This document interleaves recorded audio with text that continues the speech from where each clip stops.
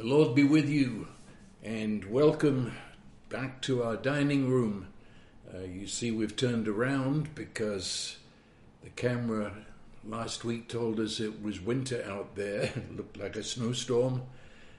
Actually, it is bursting springtime out there with every hue of green and everything is popping.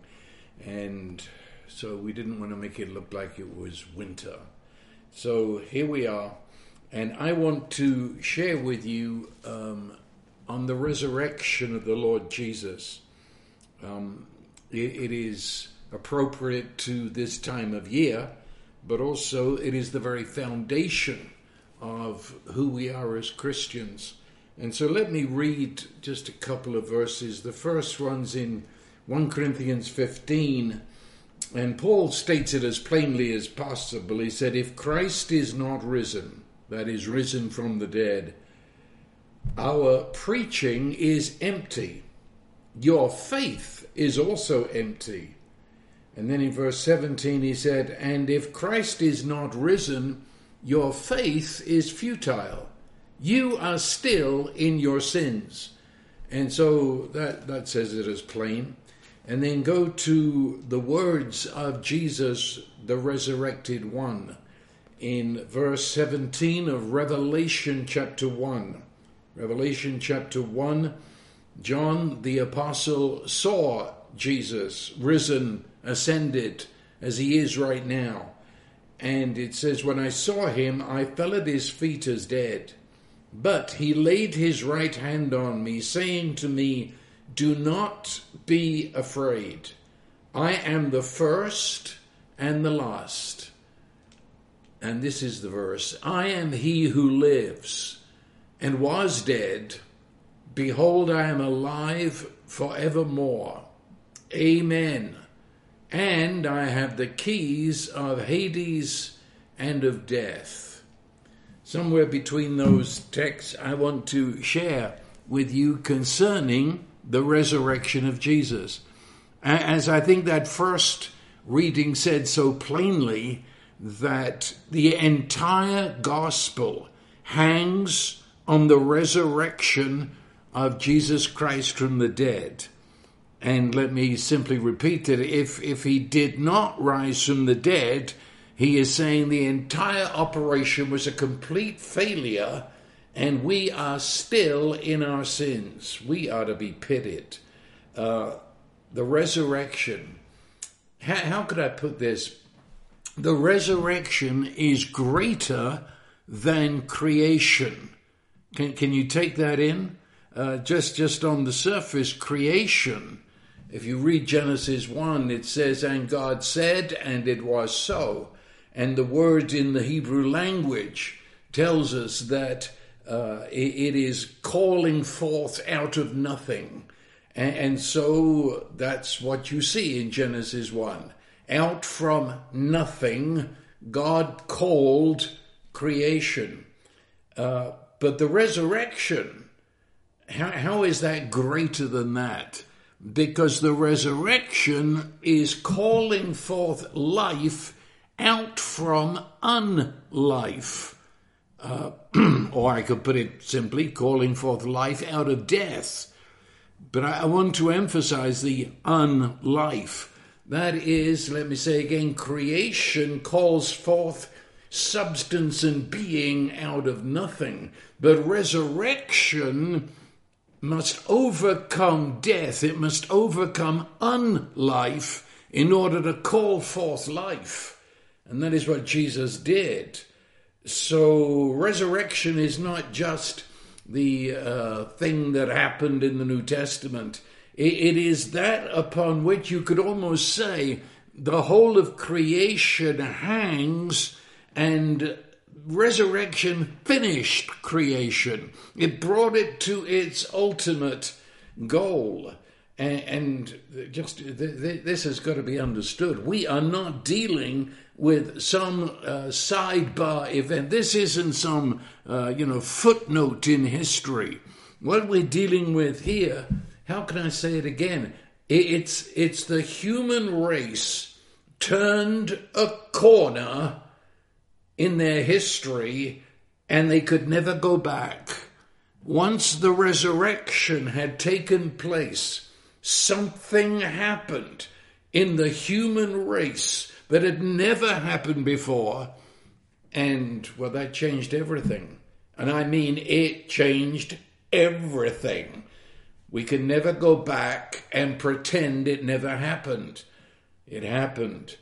Can you see ages as great wheels that are turning? That's just a thought way of looking at the ages. But if you can, when the ages turned in the resurrection, you could almost hear the crash of gears as everything changed. And a new age, in the greatest sense of the word, has dawned upon us. Resurrection has taken place. Now, you might not believe in the resurrection, but I say that's tough because you're confronted by it. It happened. Even the dating of our calendar changed. Everything changed. Everyone, whether you like it or not, has got to confront the reality that Jesus Christ rose from the dead. And so the resurrection is Jesus. Resurrection had never happened before. Resurrection has never happened since. Jesus, at this moment in the history of the ages, is the only one who rose from the dead. The only one who entered into death and then came out of it having overcome it. So he said those monumental words that we read, I am he who lives. And that would be better understood. I've tried to say this before. You might have been there when he said, I'm livingness. It's not merely saying I'm alive. Definitely not. It means I am life itself. The Amplified Bible says, I am the ever-living one. That is, I am in myself the source of being, the source of life. And certainly he goes on and says, I was dead. And you've heard me say before, they're the most fantastic words in the New Testament. I was dead. Have you ever heard anybody say that? I was dead. But he says then, I am alive. And I am alive now to the ages of ages, meaning unendingly. I am livingness. And how come I am livingness?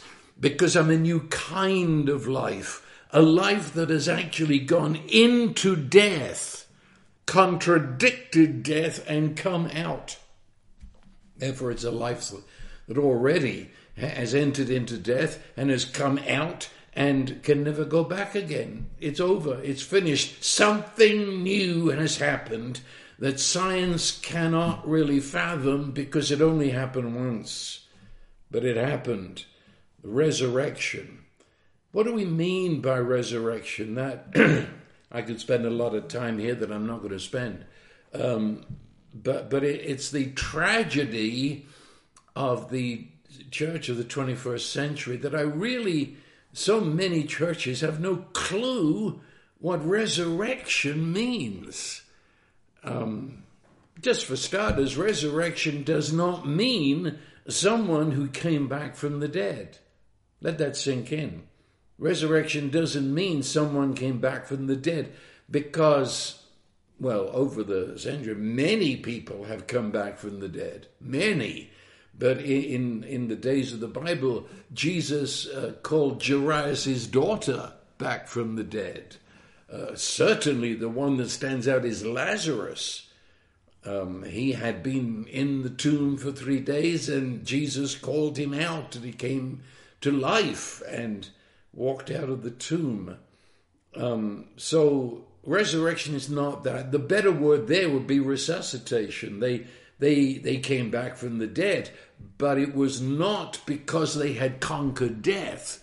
They came back from the dead by the grace, mercy of God, love of God, but they're going to die. That's the point, you see. They came out from death, and then they will die. And they did die. So it was not conquering death. And that would say also, which is increasingly being believed in some way, shape, or form here in the States, that resurrection is some sort of cosmic springtime. I don't know what to say. It takes place always this day when we remember and celebrate resurrection. It takes place right there in the spring. And so, like outside this window, all is bursting with life. It was only a few weeks ago they were dead trees, and the grass was, if it was there at all, it was yellowed and dead. And then suddenly, within the time of a few days, it seemed everything came alive, and every leaf began to burst through, every bud began to open, birds began to get nesting ideas, and the grass became green, and not only green, but shot up inches. Some people say, well, that's resurrection. It's life from the dead, isn't it? No, it isn't. No, you see. What was there in the fall last year, remember the leaves? They died. Well, they're not being resurrected now. These leaves are brand new leaves. Those leaves are dead, gone, and are compost right now. No, this isn't resurrection. Springtime is beautiful. It is the bursting forth of life, but it's the bursting forth of new life that has not been before. And I'm sorry to tell you, but, I look at these leaves out there, and it's as if they're all young. I could almost say they're young teenage leaves, and I can almost hear them saying, we're going to do it, we're going to do it, we're going to do it. We're alive, and we're going to live.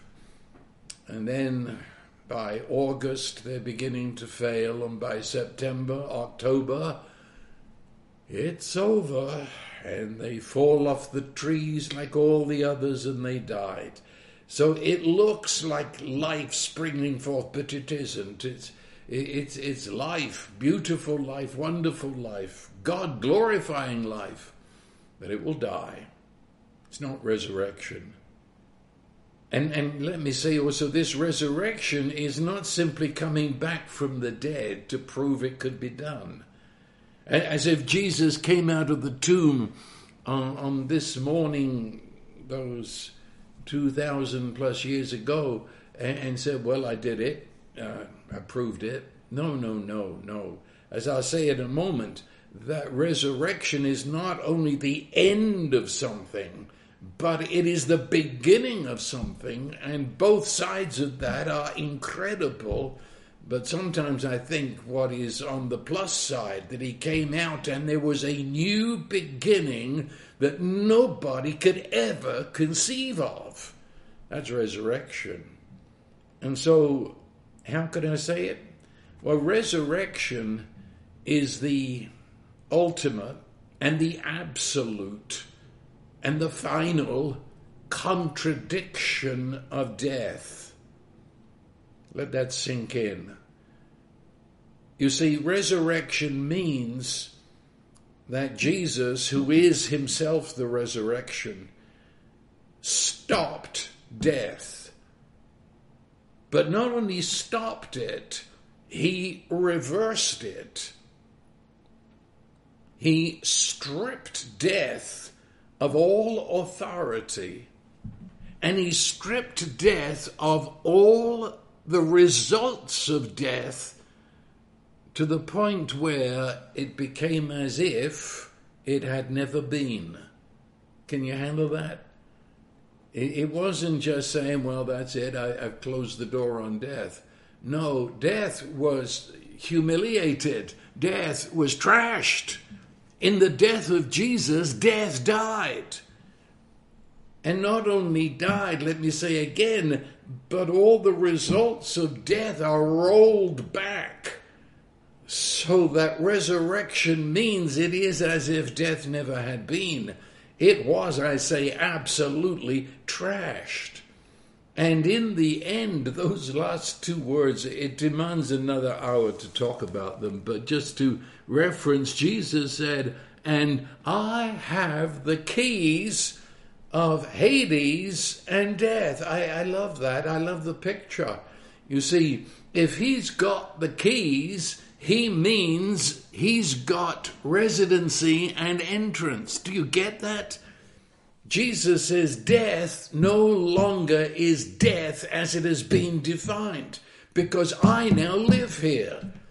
Jesus is perfectly at home in death because he's totally conquered it and wiped out its sting, and it's a nothing. So he says, I've got the keys. And he says, I have the keys of Hades, which is fascinating because, again, it means then Hades is full of Jesus because he has the keys, you understand? It's all over. It's all being reversed. But just a minute. Before I can understand everything I've just said, really, I've got to ask a further question. What is death? If Jesus' resurrection means the death of death, if it means the obliterating of all the results of death, then what is death? What is it? And that's not an easy question, because there are many, shall I say, levels or aspects of death. It's not, you see, if you ask the average person on the street, I've had the answers, sort of passing into oblivion. It's a sort of entrance into non-being. It's a forever nothingness. It's got certain question marks about it, and that's why people scream away from it. But that's not enough. I'm sorry, that's not a definition of death. Death in the Bible is not only that which happens at the end of human life. That's why I said there are more levels to death than that. So let's give it another word. Instead of saying death, let's use the word separation, because that's essentially what it is at many different levels. And separation came about in the Garden of Eden when mankind rejected the glory of God as his home and dwelling. Or as Romans 3:23 says, all have sinned, have come short, or have fallen away from the glory of God. The glory of God being his unbegun, unending, unbounded love for you and I.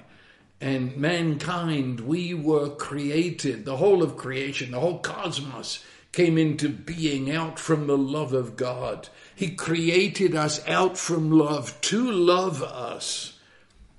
And mankind walked away from that, tripped over, fell flat on his face away from that. And a whole new world, universe came into existence. And it was an existence based on the lie which came from the liar, came from the accuser, the one that is usually named Satan. And the lie is that you have life in yourself. You within yourself can become God. You do not need God in order to give you status and position. You can find everything in yourself.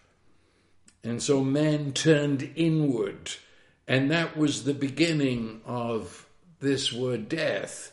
The New Testament speaks of persons who are dead while they live.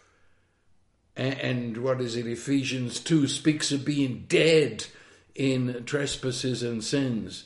So while you're very much alive physically, you experience death. That is, the word separation begins to come into play. Separation. And let me say this also. When I say separation, I don't mean there was a little wall built, nor do I mean there was a little door. Maybe a better way of saying this word separation would be abyss. That is a vast emptiness. Have you ever been and looked into an abyss? Don't try, but you look into what seems to go forever. I remember looking into such, and the clouds were down there, way underneath me. It seemed I was looking down and down and down into absolute nothingness, and across was too far to even imagine jumping or throwing a rope, a great abyss. And you call into the abyss and it echoes back its emptiness. Well, that's something of what I'm talking about. This separation came to pass, and it carries with it terrifying. It's not a ho-hum thing. The sense of the abyss, of separation, that makes it impossible for a human to cross. It carries with it that fear, that deep angst that is in the heart of human. It carries with it a blindness as to the other side. And that blindness is also described as darkness. I cannot see beyond where I am. Reality has been obscured, though the person in the darkness believes their darkness is the reality. But real reality, if there's such a thing, real reality has been obscured. It's a blindness to truth. It's a blindness to what is. And that's why it came out of a lie. And so the entire world that the lie fashioned is a number of lies on top of lies. So separated by darkness, a blindness. And in that blindness, the separation takes on form and substance. Why do I say it takes on form? Because it's a lie. You see, in actual fact, we're not separated, not in reality, to everything we know we are, because we live by the lie. But it isn't so. God doesn't participate in the lie. Say whatever you want. It just doesn't register. God does not participate. Man says he's separated. Well, to God he's not. God came the other side and loved him where he is, but man was blind and didn't see it. So you've got to hold that there. God never separated from us. We separated from God based on the lie that created this world in which we stand on the edge of the abyss. I said we're separated by our choice, by our believing the lie. We're separated from the true God. And inside the darkness, we invented a God. It was a projection of Adam. It's a God that fits our brokenness. It fits the guilt and the shame. It's not a real God, it's invented. In fact, the longer I look at this invented God, the more it looks like Satan himself. Maybe, but the God that was invented is one who is repulsed by sin, disgusted with sinners, has no time for them, rejecting sin and sinners, and I could almost say lathering at the fangs to get on with punishing these repulsive sinners. That's the God that Adam invented. And wherever you go in the world, and I've been most places, and I've gone to talk to people about the God they worship, and I find that's the God they worship. All different names, different details, but that's it. They're terrified of a God who hates them and a God who wills and wants to punish them. It leaves humankind with this terrible sense of being alone in the universe, because we try to do so many things so we don't have to face that, but it's the heart of the lie that God has forsaken us and we are left alone, because that's a lie. but it's a lie that is so real that we see between us and God an abyss that we cannot cross. And there's separation inside of us. The lie was like an earthquake inside of us and separated us from our true selves so that we're blind to who we truly are. We're blind to the fact that God the Father is our true and original parent. We're blind, dying, deaf to the fact that we are beloved of God. And so we see ourselves as rejected, as rejectable.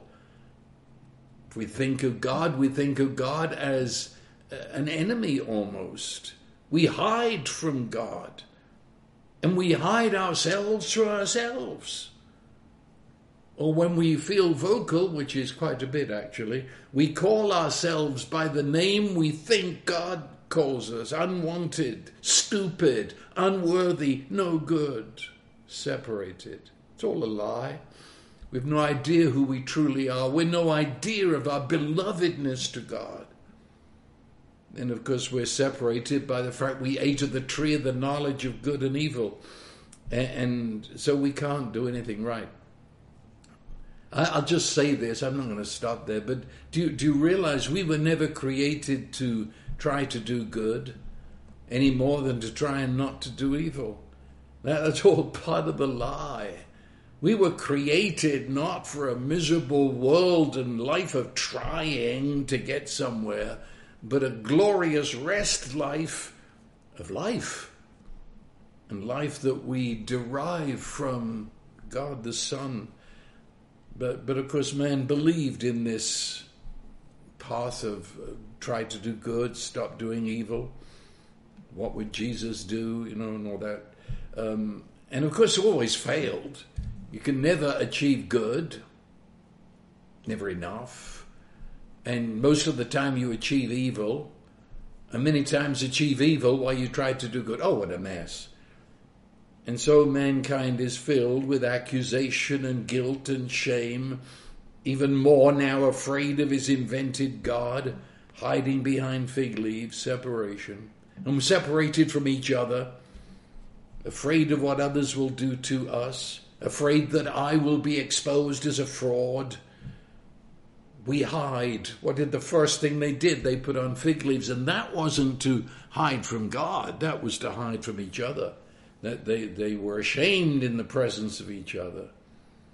We in order to establish our power, we hurt the weaker one, and all manner of abuse comes out of this. We're separated from each other in a terrible way. And then, of course, we're separated physically from life. Death works in the physical, and so we have disease that leads to death, separation then physically from all that is precious and loved. And the Old Testament speaks of Hades, and I'm not going to go, it'd be all night on that, but Hades simply means the grave, period. It means when you put someone under the ground or in a dark place. And in the Old Testament it was looked upon with despair and hopelessness. It was where the whole of life came to a grinding halt. And there it is. You can neither change it nor develop it. That's it. And there you are. And so it was a place of misery, and they drew back from ever thinking about it. I'll say this, man came under the authority of, I want to say, deadly disease. I know, in today's world we look at sin and all that goes with it as rebellion against God, and therefore got to be punished. But supposing it was, the lie is more like a virus that came and has brought every human being under the authority of death, and the madness and the darkness and the blindness that goes with it. Some terrible disease. Just think about that. You take such people to a hospital, not to prison. And you see, God doesn't reject us. His hospital is his love. He does not seek to punish us. Rather, when this first happened, he takes the initiative of love. He sought Adam. See, I heard some chap the other day saying that God is too holy to look at sin. Isn't that balderdash? You see, the first thing that Adam did was hide from God. Adam was terrified because of his sin. He couldn't look at God. But God so loved Adam, he could look at Adam full face in all his sin. And so while they're blaming God for their sin, do you know what he did? He released them. Well, the better word you would understand is forgive. He forgave them. And he gave them a promise that one of their own kind would come and deliver them. Isn't it amazing? While they were in the act of sinning and blaming him for their problems, he forgave them and promised that he would take responsibility for saving them. It's Jesus said this in the New Testament. He said that the shepherd went into the wilderness to find the sheep because it was lost. And lost means always ownership. You cannot be lost unless you're owned. And you cannot be lost unless you're owned and precious and of great worth to the owner. And he says that the shepherd will go into that vast wilderness until he finds it, whatever the cost. And that's the incarnation. You see, Jesus is God. Can we establish that? If I'm going to speak from the gospel and speak of Jesus Christ, Jesus Messiah, then the bottom line and the unchangeable is that Jesus is God. John chapter 1 makes it abundantly clear. He is the creator and he is one with the Father. And he now joins into, assumes our, and it says our flesh. Our flesh.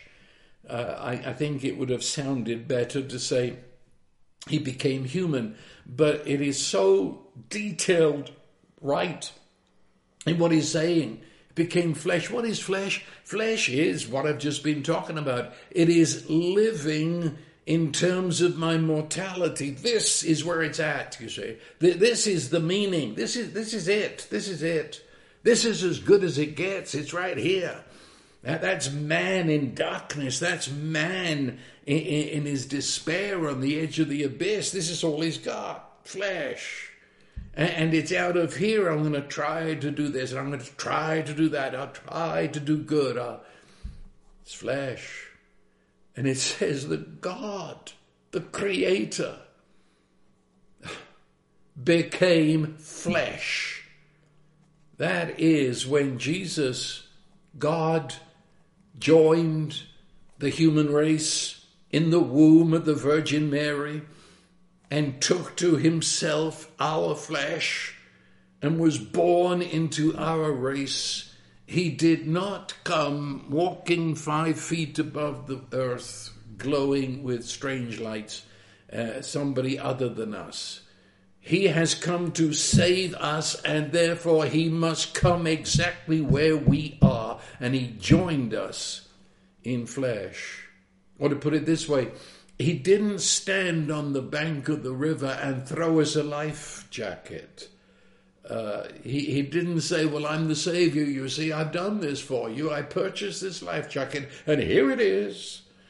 No, he is the one that comes and joins us in the water as we're drowning, and he participates in us to the point where he shares with us in our flesh. There is never one lie of Satan. There is never one way of the lie that we have been called into or are living into, but Jesus came right into it, experienced it, felt it, saw it, knew it, and said no. This is the lie, and I lived by the Father and his truth. That's the life of Jesus. We skip over it many times. People seem to think Jesus only came to die. But he came to get in the inside of our flesh, inside all the brokenness of our lives, inside all the abuse. He came to experience it and turn it around from being the lie with his beating heart of the lie and see it as the truth and see it in the light of love. He becomes one with our separation without ever participating in our sin. And so he comes into our world of fear. He comes into the abuse and the brokenness of the lies. And he took it to himself. He said, I'll live that. I'll receive that. I'll take it. But when he took it to himself, himself is love. And the lies cannot live in the presence of love. And so they lost their life, they lost their power. Jesus stood in a world of hate and took it and transformed it to love. Jesus stood in the world of lies and took the lies, and it was destroyed, for he gave truth.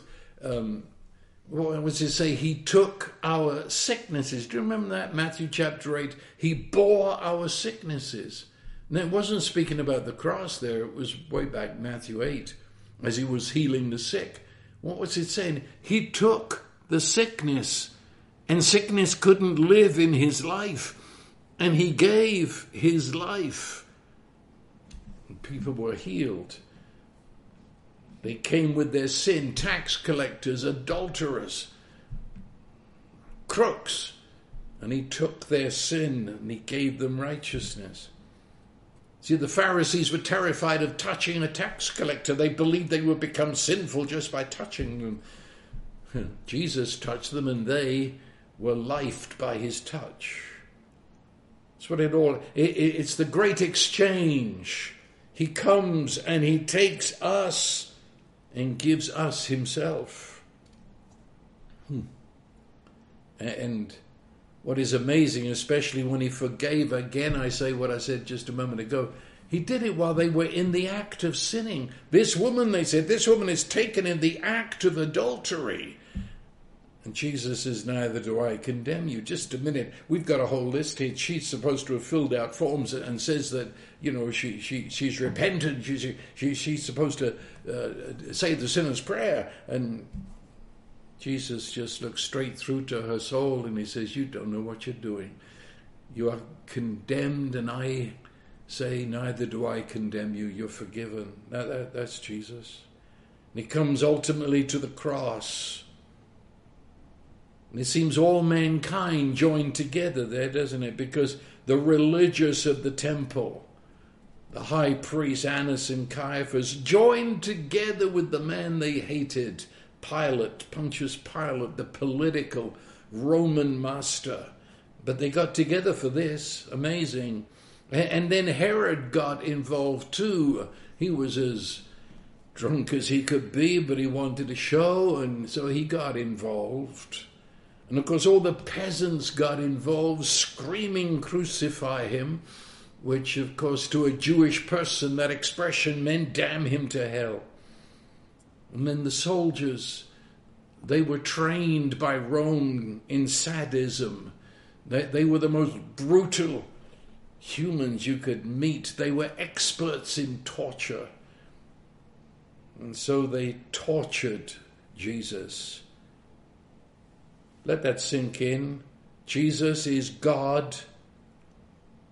Jesus is God who has assumed our humanity and has now put himself willfully into the hands of wicked men. I say that, they didn't arrest him. You know the story.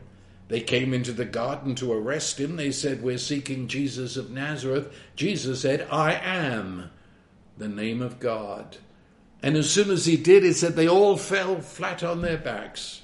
Their swords went flying all over the place. They were helpless. Jesus stood there. And he healed one of them, you remember, the servant's ear, and helped them to their feet and offered his hands. He says, no one takes his life. He put himself into the hands of wicked men. And he was saying to them, in so doing, do to me what you will, and I will turn it around to be your salvation. Please understand that. As the disciples are fleeing away from him, Judas already feeling the horror of what he'd done, Peter just about to deny him, John just about to sit there with his mouth shut.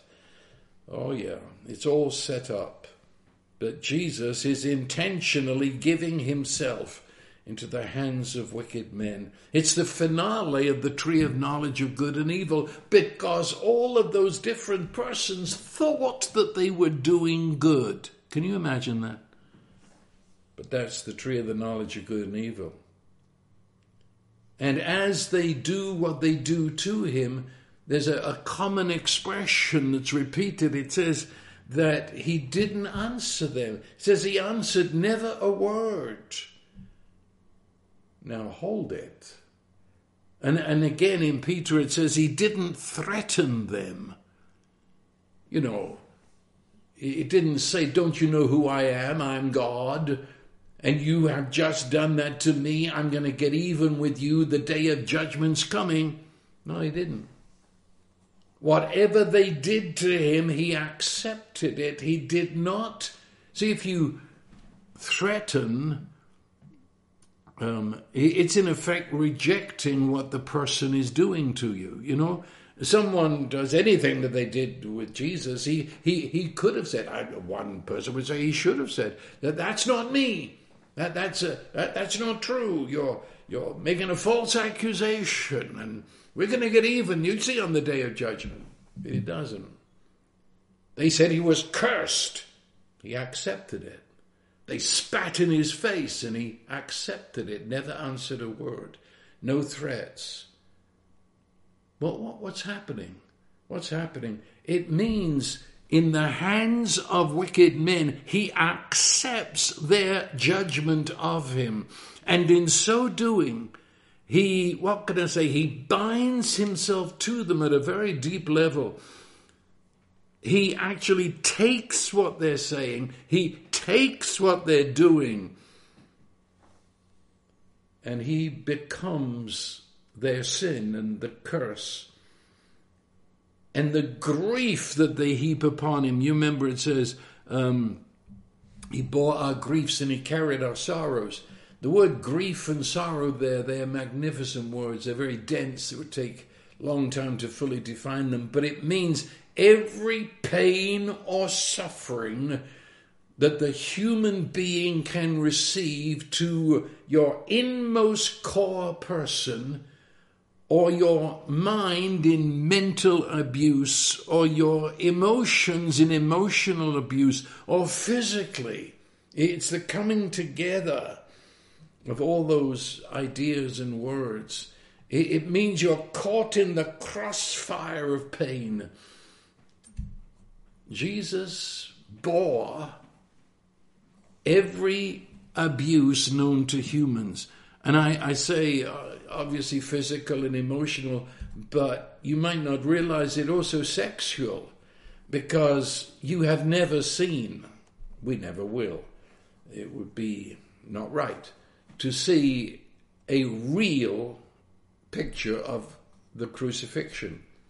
Because at the crucifixion, part of the suffering was that they stripped the person being crucified naked, and they hung them up naked in front of the gawking crowd and the sadistic soldiers. That was part of it. And any judge in any state will tell you that to put someone publicly naked to laugh at them, hang them up, that's sexual abuse to the max. Jesus took to himself the sexual abuse that humans experience. He took the physical, he took the emotional, and as they gave it to him, and he took it without threat or answer. He came where we were, to the very edge of that abyss that existed in our darkness. And he came inside our minds and he experienced that great lie for himself, out of which he cried, our cry, my God, why have you forsaken me? It was the opening statement of Psalm 22. Every Jew standing there, when you said the first line of a psalm, they would know the whole psalm. That is just what happened in those days. And so when a person wanted to say something about a psalm, they would just quote the first line. And Jesus, in so quoting the first line of Psalm 22, assumed everybody would have known the whole psalm. And right at the end of the psalm, it's a grand statement that, yes, you might have said that, but he does not forsake you. And he speaks of the great triumph of what's happening there. But he was. He refused to yield to the lie that was hurled at him. He saw only his Father. And together with his Father, as they're doing their job of hatred, as the nails are going in his hands, as the crown of thorns gushes the blood, he says, Father, forgive them or release them from this. They don't know what they're doing. I guess as I'm going through this, it's he forgave them as they were doing it. And then he entered death by faith in his Father. That was his intentional choice. It says he gave up his spirit by intentional choice. He entered into death. He who is life entered into death, and death died. But along with death dying, so did every accusation, so did every sense of guilt, all shame, all authority Satan ever had over the human race, all ideas of rejection, and that filthy invented God of Adam too, all went down because he entered into the guts of death, and he is life. The earliest church had some pretty raw illustrations, and they said that you know the great fish, and Jesus was the bait. And they took him, but in taking him, they let life on the inside of death, and it destroyed death. He took our separation and forever exposed it as a lie. Number one, God joined us in the incarnation. That's saying that the separation is a lie. God's on our side. He came with us, but now he's gone to the very guts of our death. He's come into the bottom of our pit and announced, you are forgiven and you are beloved and I am life. People say, what happened on Saturday if he died on Friday? Well, it says, he descended into Hades. I often think Hades was understood as being the after death, the underworld, the inside the grave place with all its horrors. But I've walked the streets of New York. I've walked the streets of San Antonio. I think I've seen Hades. At least it begins already. And it could, you know what I mean. There are people who live in this living world now, and they're not only dead while they live, they're in Hades. It's the grave, it's the end, it's the place of abuse and brokenness and guilt and shame and darkness and terror, anxiety. It's Hades. Jesus is at home inside death. Jesus is at home inside our Hades. You cannot escape him. Who would want to escape love that came and filled death with life, came and filled Hades with love? And in the earliest church, in their icons in which they give picture of these truths, they have one. I have it.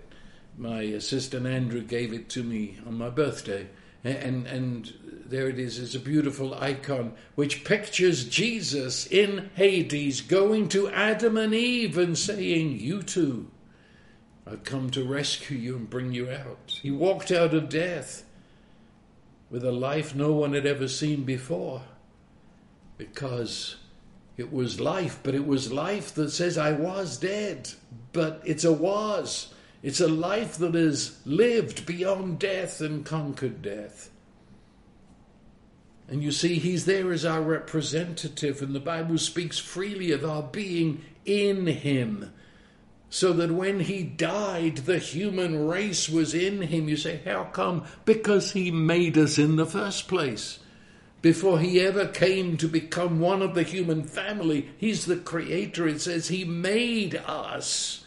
His fingerprints are all over us. But also it says in him all things consist, which means the cells of our body are the glue of us is Jesus before he ever came. That's by creation. He's the owner, remember? We're lost. So it's the owner who comes to find the lost. And the lost are precious. And the lost are worth seeking. No, Jesus, we belong to Jesus from the get-go. You say, well, Satan stole them. Oh, don't be daft. Who do you think Satan is? Just a pipsqueak angel. No.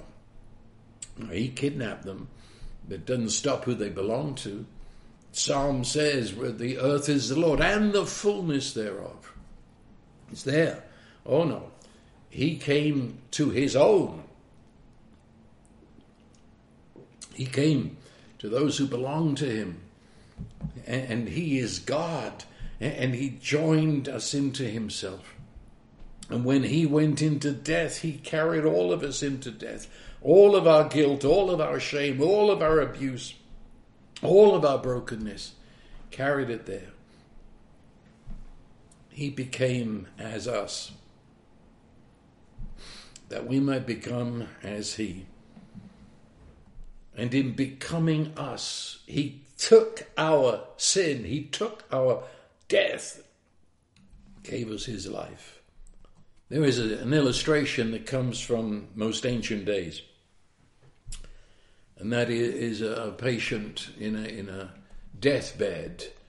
And well, if a doctor comes to do something for the patient, they had their medicines and they do whatever they do, but they're on the outside, you see, and they're giving the medicine and it's not doing any good anyway.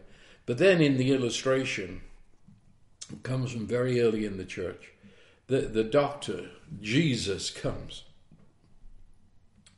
And as doctor, what does he do? Does he do something for you? No.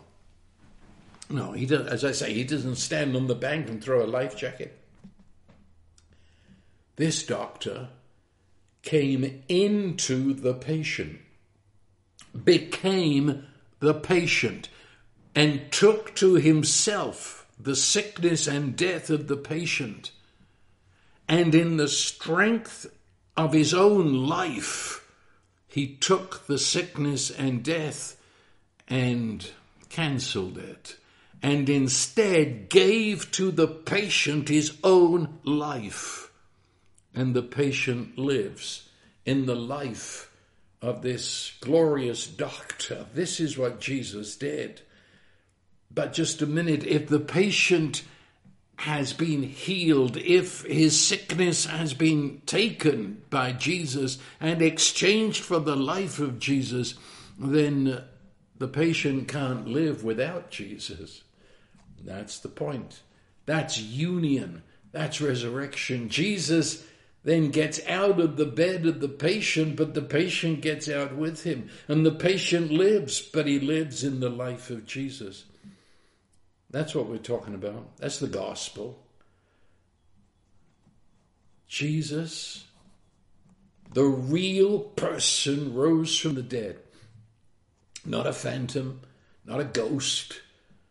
Substance. He told them.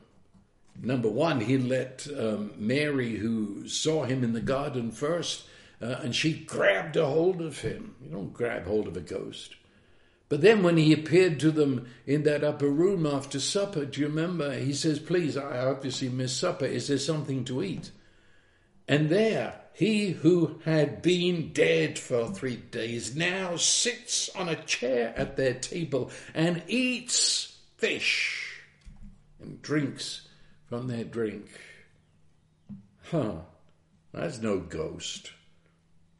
That's not some sort of spiritual thing. That's resurrection. He resurrected in our humanity. He is speaking to us, the human race, that something has happened that has never happened before. The ages have turned. Death has been conquered in the body. Death has been conquered in the totality of my person. And if it's conquered in me, it's conquered in you. Resurrection.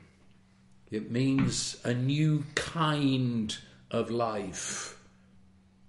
When all the news, NEW, that is connected with resurrection, it is the new of new in kind. You get a new car, but it's not. I mean, you call it new because the one you just had is now old. But it's only old because this one's new. It's new in a line. It's much the same as your old car, just a tweak here and there.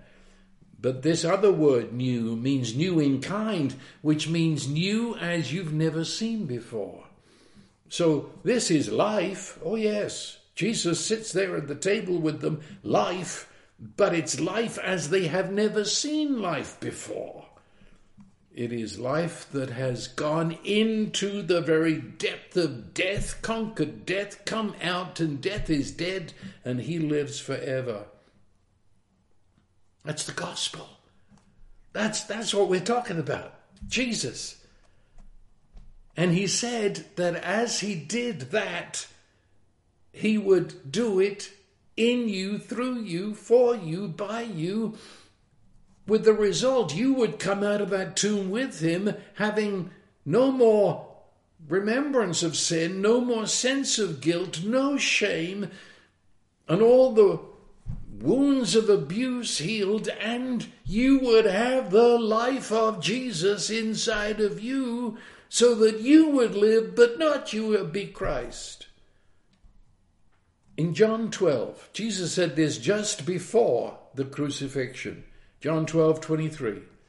He said, the hour has come for the Son of Man to be glorified, which means you're going to see who he really is, and you're also going to see who the Father really is.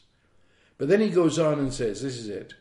Truly, truly, I say to you, unless a grain of wheat falls into the earth and dies, it remains alone. But if it dies, it bears much fruit. What's he saying? He is saying that he is going into death in the same way that a grain of wheat goes into the ground to die. So he is going deliberately into death. But he said that when a grain of wheat falls into the ground and dies, something happens. He said, in its death, it bears much fruit. That is, there's a harvest. From that one grain, there's a harvest. And how do you know it's harvest time? When the grain of wheat that is there on the stalk of the wheat, in the sheaf of the wheat, is the same as that which fell into the ground. And then you say it's harvest. Jesus said, if I don't die, I will remain alone. There'll only be one me. But if I fall into the ground and die, what comes out of that will be millions who are the same as me. Did you get that? You see, it isn't. No, I'm sorry. Maybe I should spend a whole hour just talking about it, because so many people think Jesus back there in history somewhere, and he lived this, super life. And now I'm here 2,000 years later trying to do what he did, trying to be like him. No, that's not the gospel. Not the gospel at all. The gospel is that he entered into death in order that he would actually now live inside of you. You've been resurrected with his resurrection life. That's what new birth means. New birth is not a destination. People say, it's common. I mean, it's the way people are supposed to get saved. They say, do you know where you'll spend eternity? Or the beauty, the lovely one. If you walked out of this building and got hit by a bus, where would you go? What's that saying? The whole gospel is about going somewhere. It's a destination. It isn't. Never has been. It's not in the New Testament. Certainly wasn't in the early church.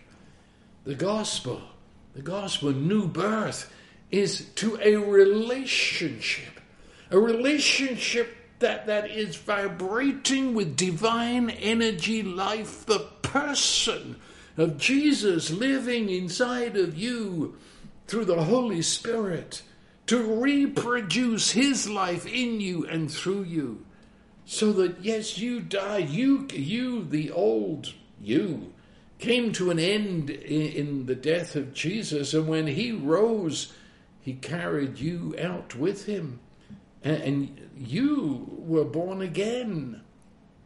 1 Peter 1:3 said, "Blessed be the God and Father of our Lord Jesus Christ, who according to his great mercy has caused us to be born again to a living hope through the resurrection of Jesus from the dead." It's a new life. I said we turned a corner. We can never go back again. Never go back to living by a list of rules and laws. And Jesus uprooted the tree of the knowledge of good and evil. So you're not going to go back to try and do good and stop doing evil and do your best and try and be like Jesus. And no, that was burned on the rubbish heap. Now it's the tree of life. The tree of life is Jesus himself. And he lives in us and we live in him. That's the gospel. Look, another illustration from very early in the church world life. It's an illustration, a sword, and they were in the original illustration, sword of iron. And they take the sword made of iron and they put it into the fire until the whole sword glows with the fire. So, using their words, the fire is in the iron as surely as the iron is in the fire. And at that point I have to say, which is what? Because this sword now has all the attributes of a sword, but at the same time all the attributes of the fire. In fact, the iron and the fire are seamlessly one. If you look at it, it's a sword, it's iron. But at the same time, no, it's fire. It's seamless and it's simultaneous. That is what you are, Christ in you, and all that he is in you, all that you are in him. And for you to live is Christ. Or as Paul said, I live, yet not I. It is Christ who lives in me, which means a totally new approach to life. I'm not trying to be good. I'm not trying to do my best. I'm not trying to do anything. It's rather Jesus himself in the most intimate relationship and fellowship with me, with you, at our heart, is also the life that we live. And his life is love. And love covers everything the law was ever after. Does that make sense? That's the gospel. It all hangs on the resurrection. This is the gospel. What does gospel mean? It's the good, glad, merry news that makes a man leap for joy. Well, have you heard the news? You see, what is often presented as gospel is not really good news. It means you're in for the long haul of a big, long try of despair. I look at people, but when in so many churches they give the altar call and the poor people come forward. And I know they've been coming forward at every service since Lord knows how long. And the look on their face, they're trying. Oh, how they're trying to be Christians. They're trying to have enough faith. They're trying to repent enough. And they'll be back. And they know they'll be back. They're just trying. You call that good news? Boy, that sounds like Hades to me. No, you see, Christ is in you, and I proclaim to you this good news, and the Spirit of Christ in you witnesses with you.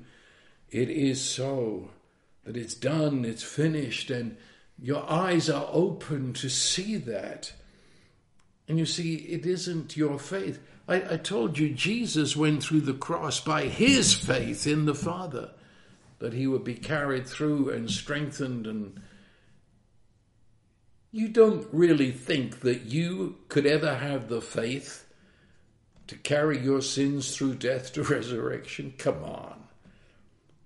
The faith that brought about our complete release from our sins, the faith that brought us face to face with Father and hear him say to us, "You're my beloved child."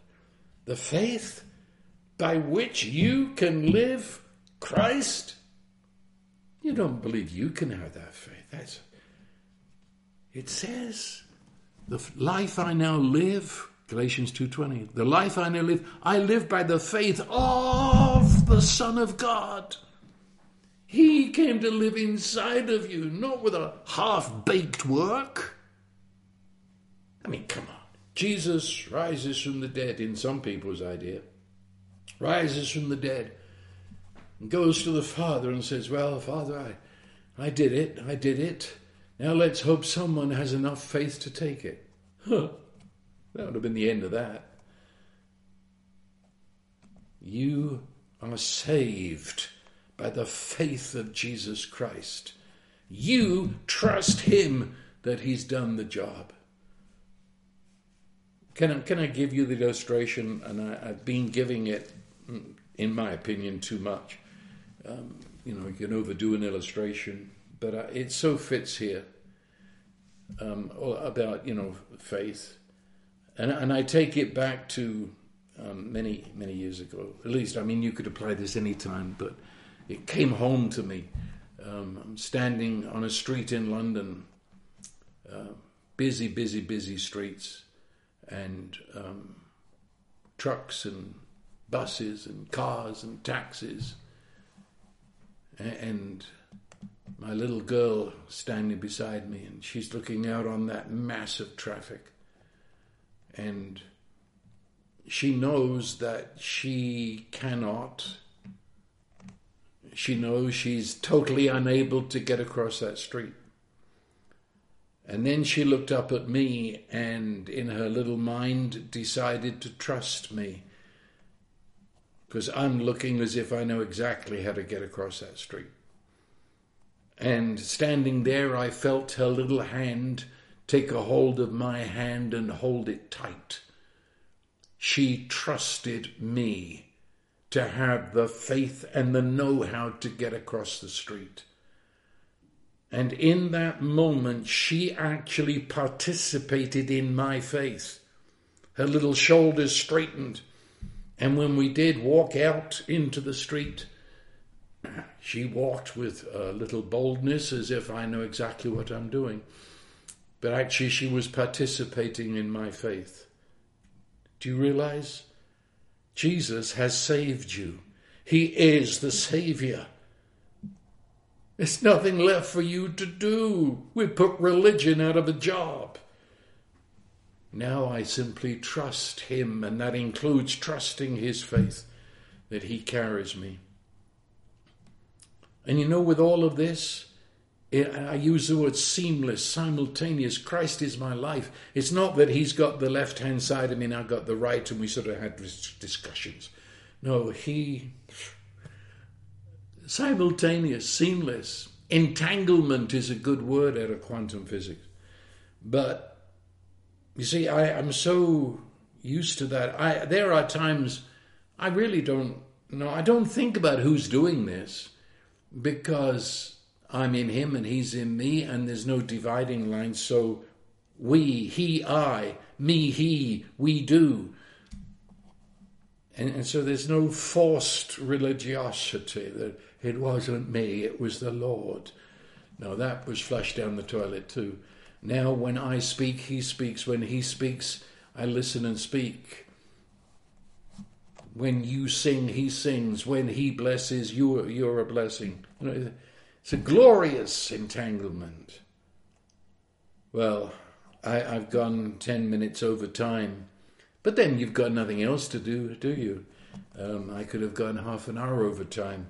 But there it is.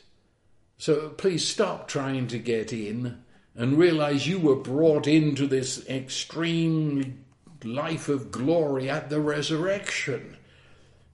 You are in, you're included, you are now included by the act of God in raising Jesus from the dead. And in his resurrection, he comes, he comes through the Holy Spirit to live inside of you, a life without separation.